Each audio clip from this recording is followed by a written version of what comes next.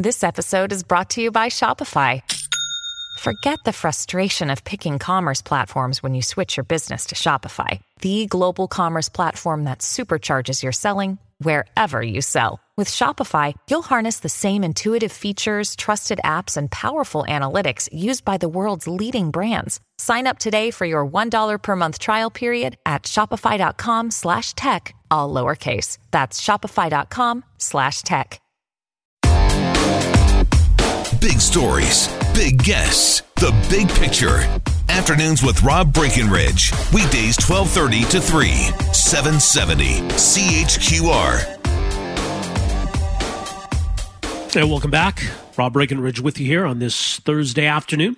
Our number 403-974-TALK, 974-8255. I want to begin in this hour the conversation about an issue that I think for a while was flying under the radar, but is getting a lot more attention. And I think there's a lot more pushback against the government. Very quietly, the government's coal policy, I guess we call it, was changed. And a big chunk of land was opened up to potential leases for open pit coal mining. And these are areas that have previously been off limits, areas in the Rocky Mountains, the eastern slopes of the Rockies. So is this land that needs to be protected? And does there need to be a bigger conversation here about balancing the environment and development? I think Albertans are pretty pro-development when it comes to natural resources, but I think we also understand and appreciate the natural beauty that we're blessed with in this province and why it's so important to protect that. Someone who's looking to add his voice to the conversation, and he brings with it a pretty prominent voice as a storyteller, an artist. Corb Lund posted a video on social media the other day outlining his concerns about all of this. Of course, he's a veteran songwriter, artist, sixth-generation rancher from southern Alberta, and joins us on the line. Gord, if you could put Corb on the line here, and I get some computer issues on my end. Corb Lund joining us here this afternoon. Corb, you with us? Yeah, hi, Rob. There we go. Well, I appreciate you joining us here today. CorbLund.com, of course. Talk a bit about... I'm not actually a rancher myself, but my family does that stuff. Your family, it's sixth generation. I don't have time to have a cat. Yes. Yeah, take your point. But you're very much rooted in rural Alberta, and that's a big part of the your art and the stories you tell. And in fact, I understand this was something almost very specifically you wrote about some years ago. That's right. Yeah. The family's been here since 1898 or something like that, raising cows. So it's pretty important to me.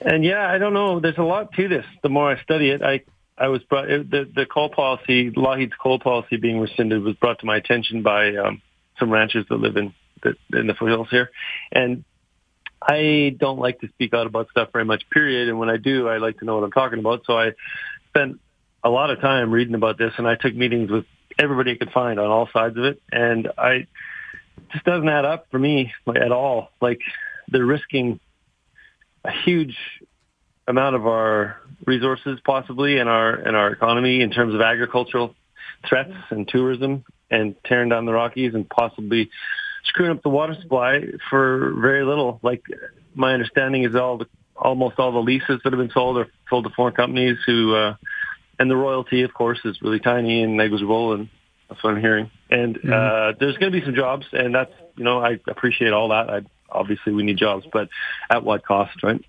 Yeah. Let me give you a chance to address this, because I suppose any criticism of government policy is inherently political, and people might see this through the lens of, here's someone from the entertainment industry attacking the government. But I don't think this is meant to be political on your part. Address that if you could. Well, a couple of things. Yeah, I'm political party neutral. I don't weigh in on stuff. I've been saying I care less about who rescinded the policy than who's going to restore it. So it's not political. And as far as the entertainment thing goes, I mean, this isn't Jane Fonda flying in from LA. I live here, right? I've been here for 6 generations, and we have cattle and we have land, and we're in the foothills, and this affects me directly. So why wouldn't I speak about it? That's kind of stupid, I think. Yeah, and I think I understand when people from other places come in and give you hell about your how you do business. People get their back up over that. Sure. But I live here. I was born here, and I didn't move to Nashville. I didn't move to LA. I choose to continue to live here, and my great grandfathers lived here and the whole bit. So yeah. I'm from here. This is Albertans having a conversation about Alberta. And I think, as I said at the outset, that balance between development of natural resources and maintaining the environment, protecting, our Rocky Mountains, certainly. I mean, that's an important conversation, isn't it? Yeah. And I mean, like I said, I'm trying to be conciliatory and polite and everything. I've had meetings with the energy and environment ministers and with Mr. Campbell, the head of the coal, Canada Coal, is it? The Canadian Coal Association, rather. Mm-hmm. And, nothing personal. They were polite and we had a good chat, but I'm not hearing the answers that make sense. And I asked the same direct questions over and over. I said, first of all, why is the coal policy being removed? And I heard a number of times, it's outdated, it's redundant, it doesn't do anything. And that the thing I heard the most is that nothing changed. Nothing will change. Nothing changed. Well, something has changed. And up until last June, for 45 years, that policy protected that area, which is 3.7 million acres of our best, prettiest country from open pit coal mining. Like it was the policy said you can't do it. End of story. Full stop. Get out of here. Now they've sold a ton of coal leases up there, and they're already digging holes and making roads and making a mess up there, according to the ranchers. And so, if nothing's changed, that's what's changed. I see a bit of a disconnect. If they're not planning to mine coal, then why are they selling leases and digging holes? Yeah. I mean, look, if the government wants to defend this, then so be it. But it's just, they haven't really. I mean, it's been so quiet. This wasn't really announced. This wasn't really publicized. So if this is no big deal, or if this is defensible, I mean, where was the news conference to address this, right? Why are they shying away from questions? That seems strange to me. Yeah. I mean, I have a lot of issue with the content of this change, but that's probably an equally important issue to me is people not knowing about it. I didn't know about it until December, and old Ian Tyson didn't know about it. I had to tell him about it, and my rancher buddies didn't know about it. Some of the guys that irrigate in southern Alberta are just becoming aware of it. So that's kind of why I got involved, because I think that, if we have a big, wide, deep discussion on this, and the majority of Albertans think it's fine to take risks with selenium in the Oldman River and strip mine or open pit mine the foothills, if we think that as a community and as a province that's a good idea, then I'll shut up. But I personally don't think it's a good idea, and I suspect most people won't. So my role in this mostly is just to wake people up a little about this, because it does seem eerily quiet. Yeah. And it's important too. And you're calling attention to an aspect of this that maybe people don't make the connection on. It's not just about how beautiful or pristine, the eastern slopes of the Rockies are, or the mountains themselves, that this is potentially a water issue. You mentioned the Oldman River. It's not just that, right? It's a massive, massive water issue, because it contained in this 3.7 million acres is, see how much I know about coal now? Yeah, exactly. Guitar playing is more fun. Anyway, contained in this area is the headwaters of the Oldman. You got the Red Deer River. You got the North Saskatchewan. So number one, we're talking about a massive amount of drinking water for the cities, the rural areas, the towns, the First Nations communities. They weren't consulted as far as I know, like on the whole. Not only the drinking water, and about the drinking water, almost always when you have coal mines, you get selenium in the groundwater. And this is another question that I asked directly to Mr. Campbell, the head of the Canadian Coal Association. And what I was told was that I was basically asked to trust new technology. And he said that we're doing great things, and they've been spending millions of dollars across the border in BC, in the Elk Valley, to deal with selenium in the water, which is toxic to fish and animals and humans. And that's what he said, but they may be spending millions on it, but as far as I know, they haven't solved it. And if you're asking Albertans to trust the coal companies and future cutting-edge technology, which may or may not show up, if we're to trust those things, and if we're let down, the Oldman River is contaminated with selenium. That's just a ridiculous risk. I don't. It's a terrible bet. And not only the drinking water, but the Oldman supplies irrigation water for a huge part of the southern Alberta farmers, which are a major part of our economy whenever the resource stuff is in a slump, right? Like the corn guys and the potato guys and the sugar beet guys. It's a pretty big deal. What are you hearing from them, or the ones you know? Because it doesn't sound like there was really much in the way of consultation. Is that what you're hearing? Yeah, most of them aren't aware of it. Me and my buddy are waking them up as best we can.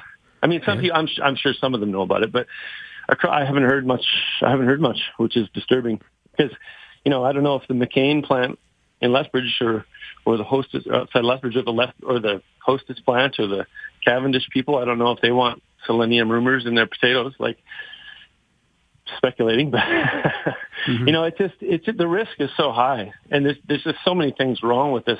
Like, it's economy, right? I completely understand that, and I understand jobs, but jobs isn't a magic word that you can utter to justify anything. Like, jobs have to be balanced with the other side of it, which is the cost of potential environmental cleanup, and you know how this movie ends too. Like, half the time, resource companies, they make all kinds of promises. They come in, they make a mess, and they leave, right? Or they go bankrupt, or they restructure, or whatever. And then you go to the elected representatives and say, "What do we do?" And they say, "Oh, that was the previous administration." And Alberta's left with potentially contaminated water and torn down mountains and a big, ugly hole in the ground and not a lot of money. And that's an old story. Well, yeah, we've got all kinds of abandoned and orphaned wells all across the province, I think, that attest to that risk. So this is obviously on a much bigger scale. What are you hoping people do at this point? I mean, obviously, you're not demanding, that the government come meet with you and, get your blessing on this. But I think, just to call attention to this, that people can contact their MLAs. What should happen next? What do you hope happen next here? Two things. What I've been told by people that are advising me on this are that people should call their MLA, call their MLA, call their MLA, call their MLA. Because apparently that rattles up the chain. So people start getting nervous about their ridings and call the ministers, call the premier. So call your MLA, email your MLA. Secondly, I would like to see the Lougheed coal policy reinstated. And I would say that, I don't know, from my perspective, I understand what they're trying to do, I think. I mean, everybody wants the economy to improve, but there's nobility and honor in admitting you made a mistake. And I think what the government should do is say, folks, we misread this. We screwed up. We're going to put the coal policy back. And I think people would respect them for that. I think admitting a misstep is a powerful thing to do. Yeah, I think so. It doesn't happen often, but I think there's something to be said for it. And people can, I guess, do their own research, come to their own conclusions, but step one is awareness, and I think that's why, these conversations are important. Corb, thanks so much for making some time for us here today, and I guess we'll see what comes of this, but again, appreciate you joining us here today. You bet. Thanks, Rob. All right, take care. You bet. That is Corb Lund, award-winning singer and songwriter, and as mentioned, his family, to clarify, sixth-generation ranchers from right here in Alberta, southern Alberta, to be exact. And so, he's speaking out as an Albertan, as someone who comes from a ranching background, his concerns and concerns that he's hearing from others. It's not necessarily a condemnation of coal itself. It's this specific area and the land that's been made available for lease, the kind of open coal pit mining that's going to occur, and the potential implications of that. Has this all been thought through? Why hasn't the government been more upfront about this?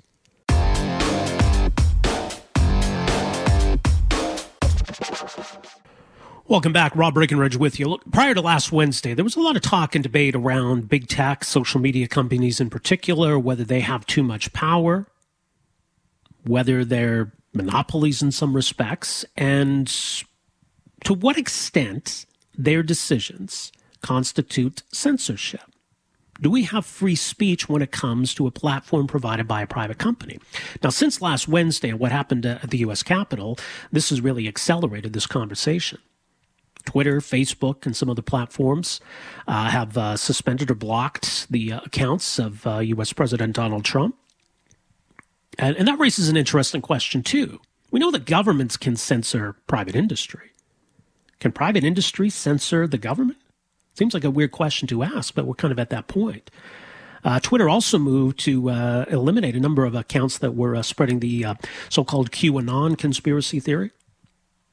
Now, for its part, Twitter's concerned that stuff on its platform might have incited what happened last Wednesday, might incite something further. So as a private company, do they have the right to police their own platform? And if people don't like it, I guess they can go elsewhere. But that raises another question, too. Is there sufficient competition? Now, there is the website Parler, which was set up as kind of a conservative alternative to Twitter. But that app has now been removed by Amazon, Apple, and Google. For its part, Amazon, and they presented this in court filings, they were concerned about some of the violent content and the death threats that were on Parler, and they wanted nothing to do with it. So do they have that right? A lot of questions when it comes to digital rights in the big tech era. So joining us to talk more about some of these important issues, very pleased to welcome to the program here this afternoon, Corinne McSherry, who is a legal director with the Electronic Frontier Foundation, EFF.org, and they're very much immersed in the world of digital rights and free speech online. Corinne, thanks so much for joining us here today. Welcome to the program. Thank you. It's my pleasure. Yeah, there's not a lot of cut and dry, black and white answers to all of these questions, is there, when it comes to what's censorship, what's free speech, what rights we have, what rights businesses have. What do you make of this whole debate? First of all, your initial thoughts. Well, there are some things that are cut and dried, and I just want to lay them out there because there's some confusion online about it. So as a practical matter, if it's not state action, under U.S. law, it's protected by the First Amendment, by which I mean that, the companies like Twitter have every right protected by the First Amendment to make decisions about what content they want to host or not host. That's their right. So the way I think about it is a little bit of a difference between public censorship and private censorship. So when the government censors you, that's a First Amendment problem. When a private company censors you, takes you offline, that may not be a First Amendment problem exactly. Nonetheless, I think in terms of people's actual experience of it, it's not that different, which is why you see a lot of confusion online and a lot of frustration. And I think something in your introductory remarks that's really important is really calling attention to the competition piece of this, which I don't think is getting enough attention. So, if Twitter blocks someone's account, it's not such a big deal as long as there's somewhere else they can go to get to, share their thoughts. Now, of course, we have, you don't have a ton of alternatives, but you need to have some. There's a problem, though, when you have a few networks like Twitter, Facebook, YouTube that are enormously powerful online and shape so much online speech because their decisions, even if they are protected by the First Amendment, are nonetheless going to have huge consequences for online speech. And so I worry a lot. I would worry a lot less about Facebook's decisions, about Twitter's decisions, if I was comfortable that there were large, powerful alternatives out there. But unfortunately, right now, there aren't. Well, and how do we quantify that? Because, maybe at essence, Twitter and Facebook are websites. There's a zillion websites out there, but obviously they're much different, right? They're not just websites. How do we quantify what they are and then by extension measure to what extent there's competition? So I think a thing you can look at is, their users. Twitter has millions of users. Facebook has billions. Billions of users. And so that's one thing you can look at. Another thing that you can look at is what structures have they put in place to make it hard for competitors to emerge at all. So Facebook, for example, has a long track record of gobbling up any potential competitors in their infancy. And so those other services just never really emerge at all. So I know, it's a slippery slope in a way to have government intervention. But that often happens when, it's established that monopolies exist, that for the sake of competition, maybe we need that sort of dramatic intervention. Would that apply here? To what extent can we foster competition? Well, that's actually precisely the point. Like, the government can't and should not, I want to be clear, intervene to regulate speech. I think there's 1,000 ways in which that would be, first of all, illegal and also dangerous for everybody. So we don't want that. But the government can intervene to foster competition. So right now we're already seeing in the U.S., we're seeing legal challenges, antitrust investigations into Google and Facebook, and that's appropriate. And then the other thing that government can do is think about ways in which it can be supporting competitors and helping them exist. And so, for example, adopting policies that support competitors, thinking about ways to clear the path, thinking about ways to, for example, to also get rid of laws that inhibit competition, which unfortunately we have far too many of. In terms of liability, what we need to get rid of. Sorry, Go ahead. Well, and I mean, I want to ask a question about liability because, I mean, that's come up in all of this. Twitter's worried about whether they're liable for, insightful speech. There's concern about what was on Parler and why these other companies moved to take down the app. And I know there's a lot of debate in your country about what's known as Section 230, I think, which protects these companies to some extent from that liability. But how much of an issue is that? How much do we expect these companies to clean up their platforms? And you mentioned it earlier. I mean, obviously they have their own internal leeway in terms of how much they're prepared to tolerate. But I mean, that becomes a factor, doesn't it? Well, I think that, the reality is under U.S. law, for the most part, they're not liable for what their users post. And That's actually a good thing, contrary to some popular beliefs. Because what Section 230, though, does do is it creates a space so that they can curate, but they don't have to. And we need that actually for competition purposes. And the reason is, let's say you want to be an alternative to Facebook or you want to be an alternative to Twitter. Well, one of the things you're going to need to do is make sure you don't drown in litigation before you even manage to get your site up and running. And if you have to pay all your money to lawyers to defend against potential defamation claims, for example, you're never going to get off the ground, right? So Section 230, those protections actually end up fostering competition in a really important way. But the thing that we saw this week that was that's a different twist on that is when you had a website called Parler that was trying to provide a competitive alternative to Twitter. We had them taken down because the infrastructure companies that they relied on basically took them offline. And that's a new level. That's a relatively new twist and an even more dangerous one. Well, it adds another dimension to it, right? Because Twitter didn't do anything to Parler, but obviously Apple did, and Google did, and Amazon did. And that's how much things have changed, because you could still go to Parler.com, but of course people use these on mobile devices. So these stores that provide them, they become crucial in all of this. Right, that's exactly right. And I think the danger here is that a lot of those sort of infrastructure companies, they have very little relationship to sort of the ultimate speech. They're kind of behind the scenes. And my view is that they should be basically Switzerland, just providing, basic infrastructure services and not making choices about what speech is or is not okay. And the way you might think about it is that, probably you don't want the phone company making a decision about who you get to call and what you get to say on your phone call, right? Yeah. You don't want your ISP that you rely on for fundamental internet access, making decisions about what you can do with that access. I think many people would recognize that is really dangerous. This is not that different.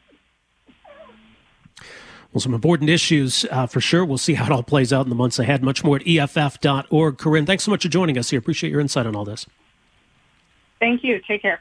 All right, you as well. Corinne McSherry is with the Electronic Frontier Foundation, their legal director. And she's got a couple of interesting pieces up this week that she's written about these issues. You can find them at EFF.org. So it's unlike anything I think we've dealt with in the past, certainly in the pre-internet era. So who can censor? I mean, governments can censor, obviously, but can private companies censor? Can a private company censor the government? And it seems illogical, but I think that's the accusation here as it applies to Donald Trump and his Twitter account or Facebook account. So what do we expect from these companies? What do they expect from us?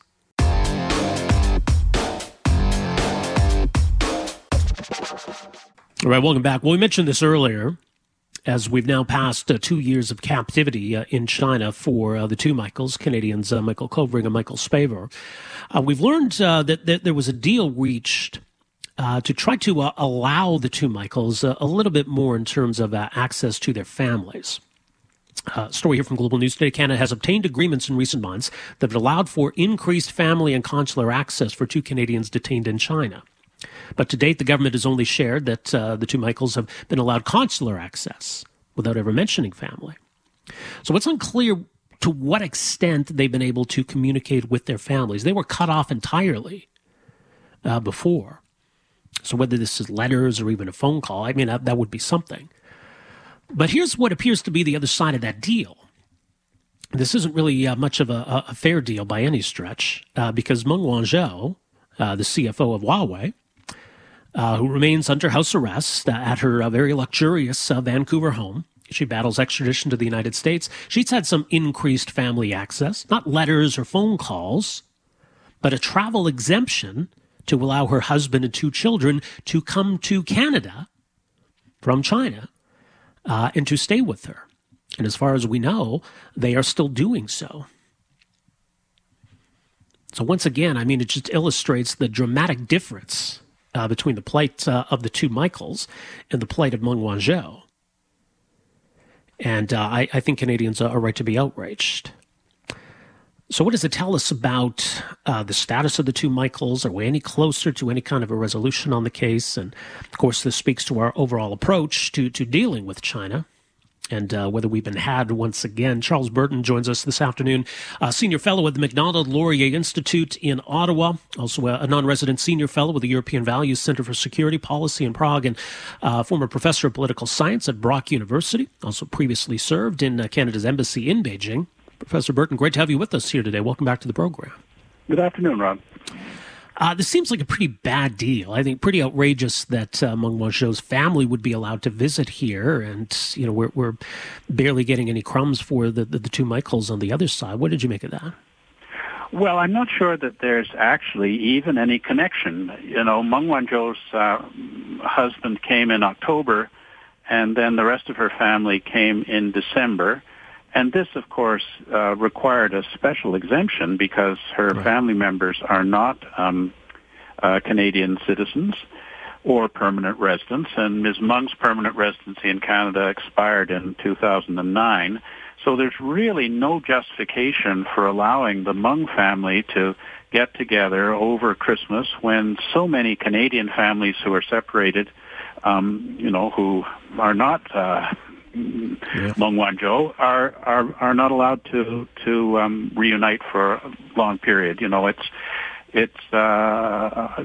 frankly, I'm at a loss as to why the government decided to give that special consideration to her family. I think we understand that there was one brief telephone call allowed for Michael Kovrig to speak to his family and for Michael Spavor to speak to his family in Calgary. I'm not sure that it was a quid pro quo for this granting of the visa to Meng's family. You may recall that there was quite a major international campaign to send Christmas cards to Chinese embassies around the world, asking them to convey those cards to Kovrig and Spavor. And that may have been more what the Chinese government was responding to, you know, enormous public outcry outside of the realm of higher-level politics of ordinary Canadians expressing their concern over China's inhumane treatment of Kovrig and Spavor. So, you know, they gave this minor concession. We don't know how long the duration of the call was, and there doesn't seem to be any improvement in consular access. Ambassador Barton has not been able to see them physically, but is able to communicate with them through a video link just over the past couple of months.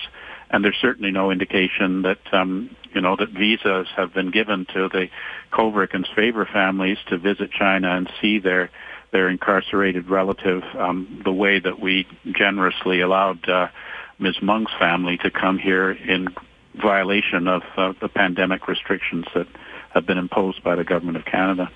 Well, if this wasn't part of any kind of quid pro quo, and you're right, maybe it wasn't. So, I mean, what possible justification could there be?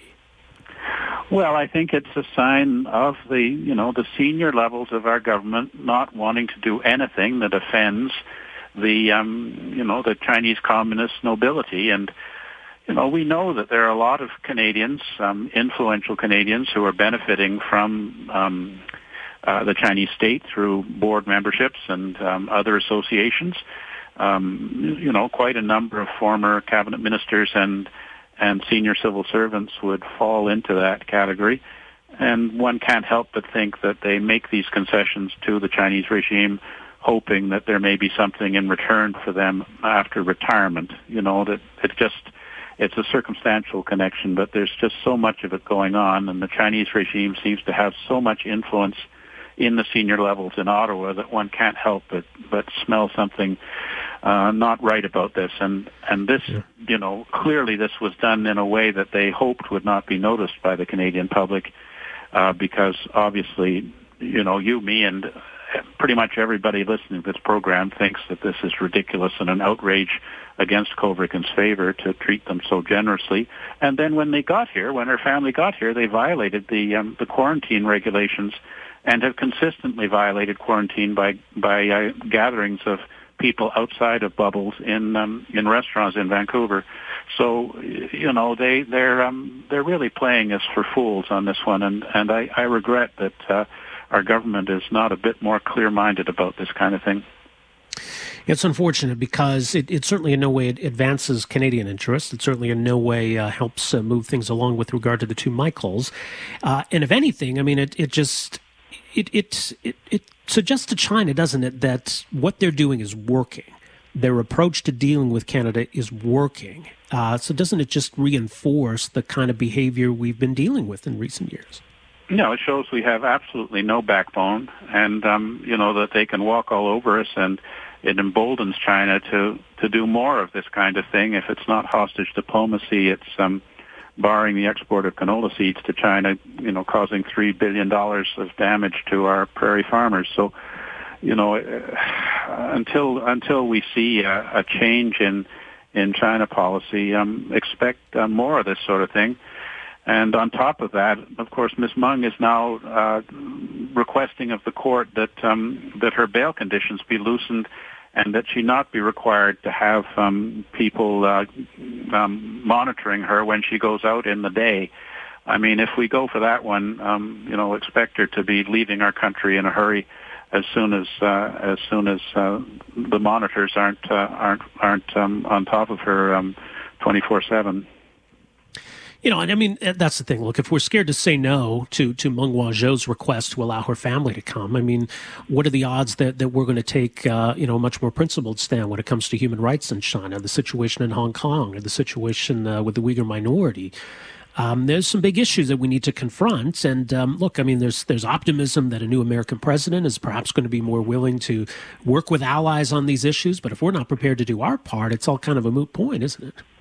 Well, the Chinese want us to pretend it's business as usual and forget about Hong Kong and the Uyghur genocide and all the other things they've been doing. I received a notification from the Ministry of Global Affairs suggesting that I should promote the Canada-China Students Exchange Program with China this year, application deadline coming up.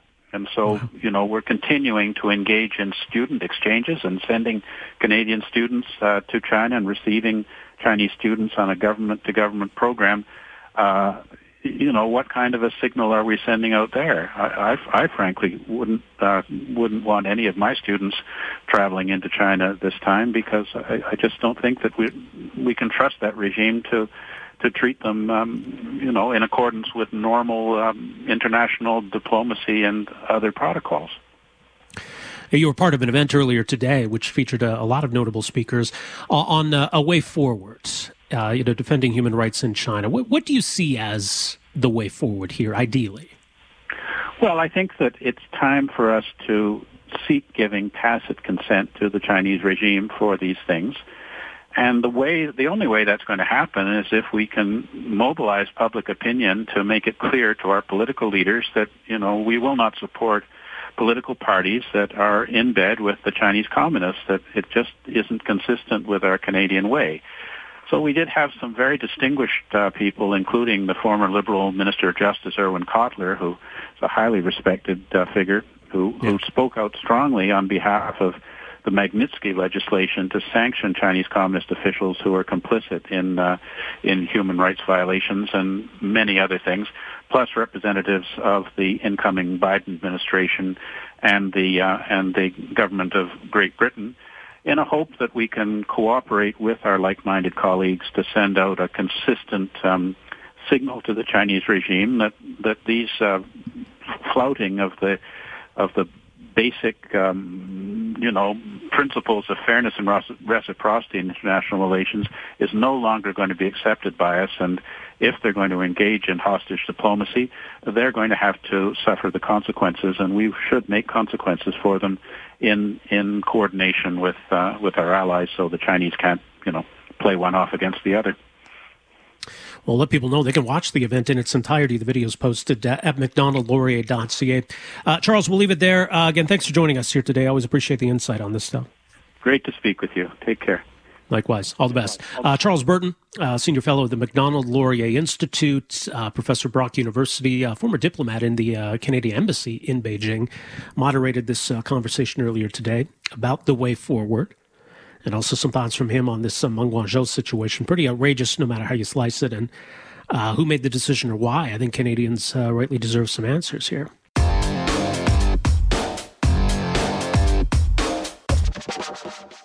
All right, here we go. Welcome to this hour. Rob Breckenridge with you here, 403-974-8255. Later in this hour, we'll delve deep into this pool here, all these issues around big tech, social media, digital rights, censorship, freedom, all of that.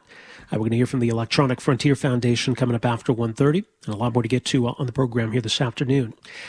So we talked about this week. I mean, there's some growing frustration, I guess, with the state of affairs in Alberta vis-a-vis the public health restrictions that remain in place, just how much longer they're going to be in place, what's the threshold for lifting them, what's the threshold down the road for reimposing them, and do we need something a little more sustainable here? Look, I think for the most part, people understand and appreciate that, we need to respond to this pandemic. We need to try to keep this pandemic in check. And, if things get out of hand, that's bad for everybody. But if businesses are going to have to take a hit in those efforts, it's pretty reasonable that they would have these kinds of questions. That how long is this going to last? When are we going to get out of this? What kind of certainty do we have going forward? So we've talked a bit about it from the perspective of the hair salons and tattoo parlors and some of these businesses this week. But the hospitality industry wants a voice in this conversation, too. They've released an open letter to the province today, calling for some changes in terms of the restrictions that they're having to deal with and some certainty going forward as to what it's going to mean for the industry, because it's been a rough couple of months for sure. Joining us to talk more about all this, very pleased to welcome to the program Ernie Sue, who is president of the Alberta Hospitality Association, also owner of Trolley 5 Community Brew Pub here in Calgary. Ernie, great to have you with us here. Welcome to the program. Yeah, thank you so much for having me. So what about the timing of this letter? What prompted this on your part? Well, what's prompted the trigger of this letter is the mass decrease of the increase of the mental health issues that are now really taking place in our industry and, quite frankly, are not being talked about.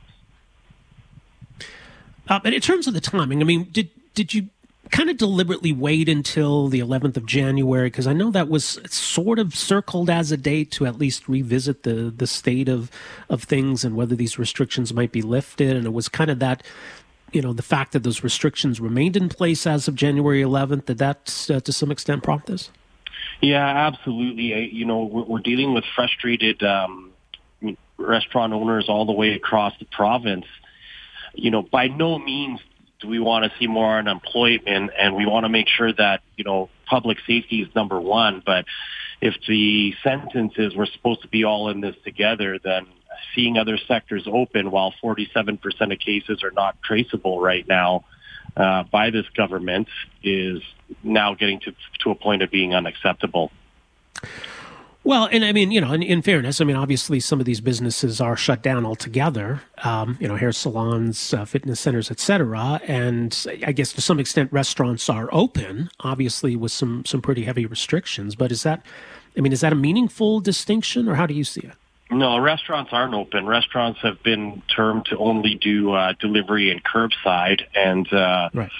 Right now, I mean, that is a small fraction of the revenues that a restaurant, lives off of. We also have to identify, when we look at hair salons and restaurants and the fitness studios, for that example, if you look at the amount of money that has been invested in PPE to make sure the public feels safe compared to the other industries and sectors that are open right now, that's massive frustration as well. Especially if we look over the Christmas season and how, quite frankly, the malls were operated. Restaurants are underneath the magnifying glass of Alberta Health, and we've complied with every one of their requests. Yet it's a different standard in different sectors that are still open, quite frankly. So there are three asks of the government here in this letter. What does the government need to do right now? The government needs to, number one, is give us certainty as to, and especially on the mental health side, and not just the restaurant owners. We're talking about hundreds of thousands of staff that are laid off across this province that are wondering when they can come back to work and start getting a paycheck to pay bills and quite frankly, to just live. So, the certainty and more importantly, the game plan just does not seem to be there from the government. Now, the explanation to our sector as well as the other sectors that are closed down is public safety, which is our number one focus. We want to make sure that we're a part of the solution, not the problem. But, 47% of cases have still not been traceable while we've been closed. Then you have to step forward and say these other sectors might be an issue. So what kind of conditions do you think should be in place? The letter says reopen dine-in with strong risk mitigation measures in place. What are some of those? Well, for all the restaurants across the province, we just want to get open again. So if it's with the restrictions that were left off, which is same cohorts can only dine, I mean, that still knocks us down to about 20% of capacity. But at the end of the day, the restaurants that are closed, it's hard to be closed, see the cases still where they are at while other sectors are open. It's not an even playing field. We want to be supporting the government and we want to be in this together like lockdown number one, but we truly are not. And that's where the frustrations and the anxiety is right now. Right. What about, though, the nature of indoor dining, and I guess, the number one, obviously, the not wearing of masks. You can mandate masks in retail outlets. You can mandate masks in a hair salon. It's difficult to do in a restaurant, obviously, given the nature of that. So how do we address whatever risk might come along with indoor dining? Well, no, the masks were mandated in all restaurants. You have to wear a mask entering a restaurant, or if you're moving throughout a restaurant, when you're at the table with your same family or cohort, you can take the mask off. Right? So masks are mandated inside restaurants. And let's not forget, prior to the closure, Chief Medical Officer Hinshaw, as well as Premier Kenney, stated it's safer to be going out and dining inside a restaurant where all of the Alberta health restrictions are in place than to be having these home gatherings and so forth. Restaurants have invested in plexiglass, keeping tables 6 feet apart, abiding by, all of the standards and over and above by the Alberta government, and now are closed. And this is after both the Premier and the Chief Medical Officer stated that restaurants have done their job, if in fact gone over and above. Yeah, as you say, there have been issues with contact tracing. I think it would be helpful, and maybe even helpful for hospitality, if we had, a workable tracing app. And I know there's been a lot of contention over that. What do you make of the idea of restaurants and bars, keeping a list of names and numbers of customers? Is that realistic to put the onus on businesses that way? Yeah, it's proving to work in British Columbia right now. And quite frankly, at this point, restaurants and your local pubs are willing to do whatever it takes to try to get the doors open and get some revenues rolling while keeping the public as safe as possible. Now, and this might seem like a silly question, but just to be clear, because I know there's issues obviously with only being at 10% capacity or 20% capacity, but would that at least be an improvement over the status quo? Well, when talking to a lot of restaurateurs across the province, they just need to get open. They need to get open and get some revenues rolling back into their businesses. More importantly, from our staff's mental health standpoint, a large part of our staff live alone. So, and we're starting to see that weigh very, very heavy here in the last few weeks. Now, we might be a week away from some easing of restrictions. I mean, January 21st is another date that's kind of encircled on the calendar, but we still don't know, do we? And it gets back to the point you made about let's have some certainty here, at least some clarification in terms of what's guiding the province for lifting these restrictions, guiding the province, as we go forward in terms of whether there might be something imposed in the future. I guess we don't really have that, do we? No, and that's been the largest issue. There's really been no game plan for the sectors that are closed. It's always that moving target of, well, we need cases to come down, which we're fully in support of. But when 47% of the cases are not traceable while these sectors have been closed, then what's the government's explanation for that? And they don't have one, which is extremely frustrating. Well, the Premier did suggest recently when he addressed all of this that at least, there would be some heads up, some notification for businesses. So, I mean, if we haven't heard anything at this point, does that maybe not bode well for a positive decision next week, or what do you read into that? Yeah, I mean, our reading into it right now would be that this lockdown is going to be extended. And if that's what it takes for public safety, absolutely. But again, it's not an even playing field in terms of the explanation as to why some sectors are open while others are closed, especially on the side of the fact that the sectors that are closed right now have invested far more hours and money into the PPE as well as, safety precautions for the public. Yeah. Well, much more on all this, albertahospitalityassociation.ca, and I guess we'll see what happens here, Ernie, but appreciate you making some time for us here today. No, and thank you so much for taking the time as well. All right, take care. That is Ernie Sue. He's the president of the Alberta Hospitality Association, also happens to own the Trolley Fly Brew Pub. And look, I think they make some valid points here in terms of double standards, and I mean, you've seen that frustration elsewhere too, especially in jurisdictions where outdoor dining through these months was a little more realistic. To say to restaurants, look, we want you to invest in all of this, invest in plexiglass, invest in outdoor heaters, make all of these changes, and then to turn around and say, well, it's not safe for you to be open. Well, I mean, if they're going to get shut down anyway, then what was the point of going through all of that? So I can understand their frustration. And look, if at some point, things are bad enough that you have to look at closing gyms or closing indoor dining, then okay, do that. But, make it clear to everybody, this is what is guiding us. This is the threshold here. And so if we get to this point, that's what's going to happen. And if we can get to this point, then we can lift all of these things. So there is still some uncertainty in terms of what the triggers are here, both in terms of imposing or lifting restrictions. So again, I get that frustration. Thanks for downloading and listening to the podcast. Don't forget to subscribe, rate, and review for free at Apple Podcasts, Google Play, or wherever you find your podcast. You can also find me on Twitter at Rob Breckenridge, and you can email me, rob@770chqr.com. Talk to you next time. Afternoons with Rob Breckenridge, starting at 12:30 on News Talk 770 Calgary.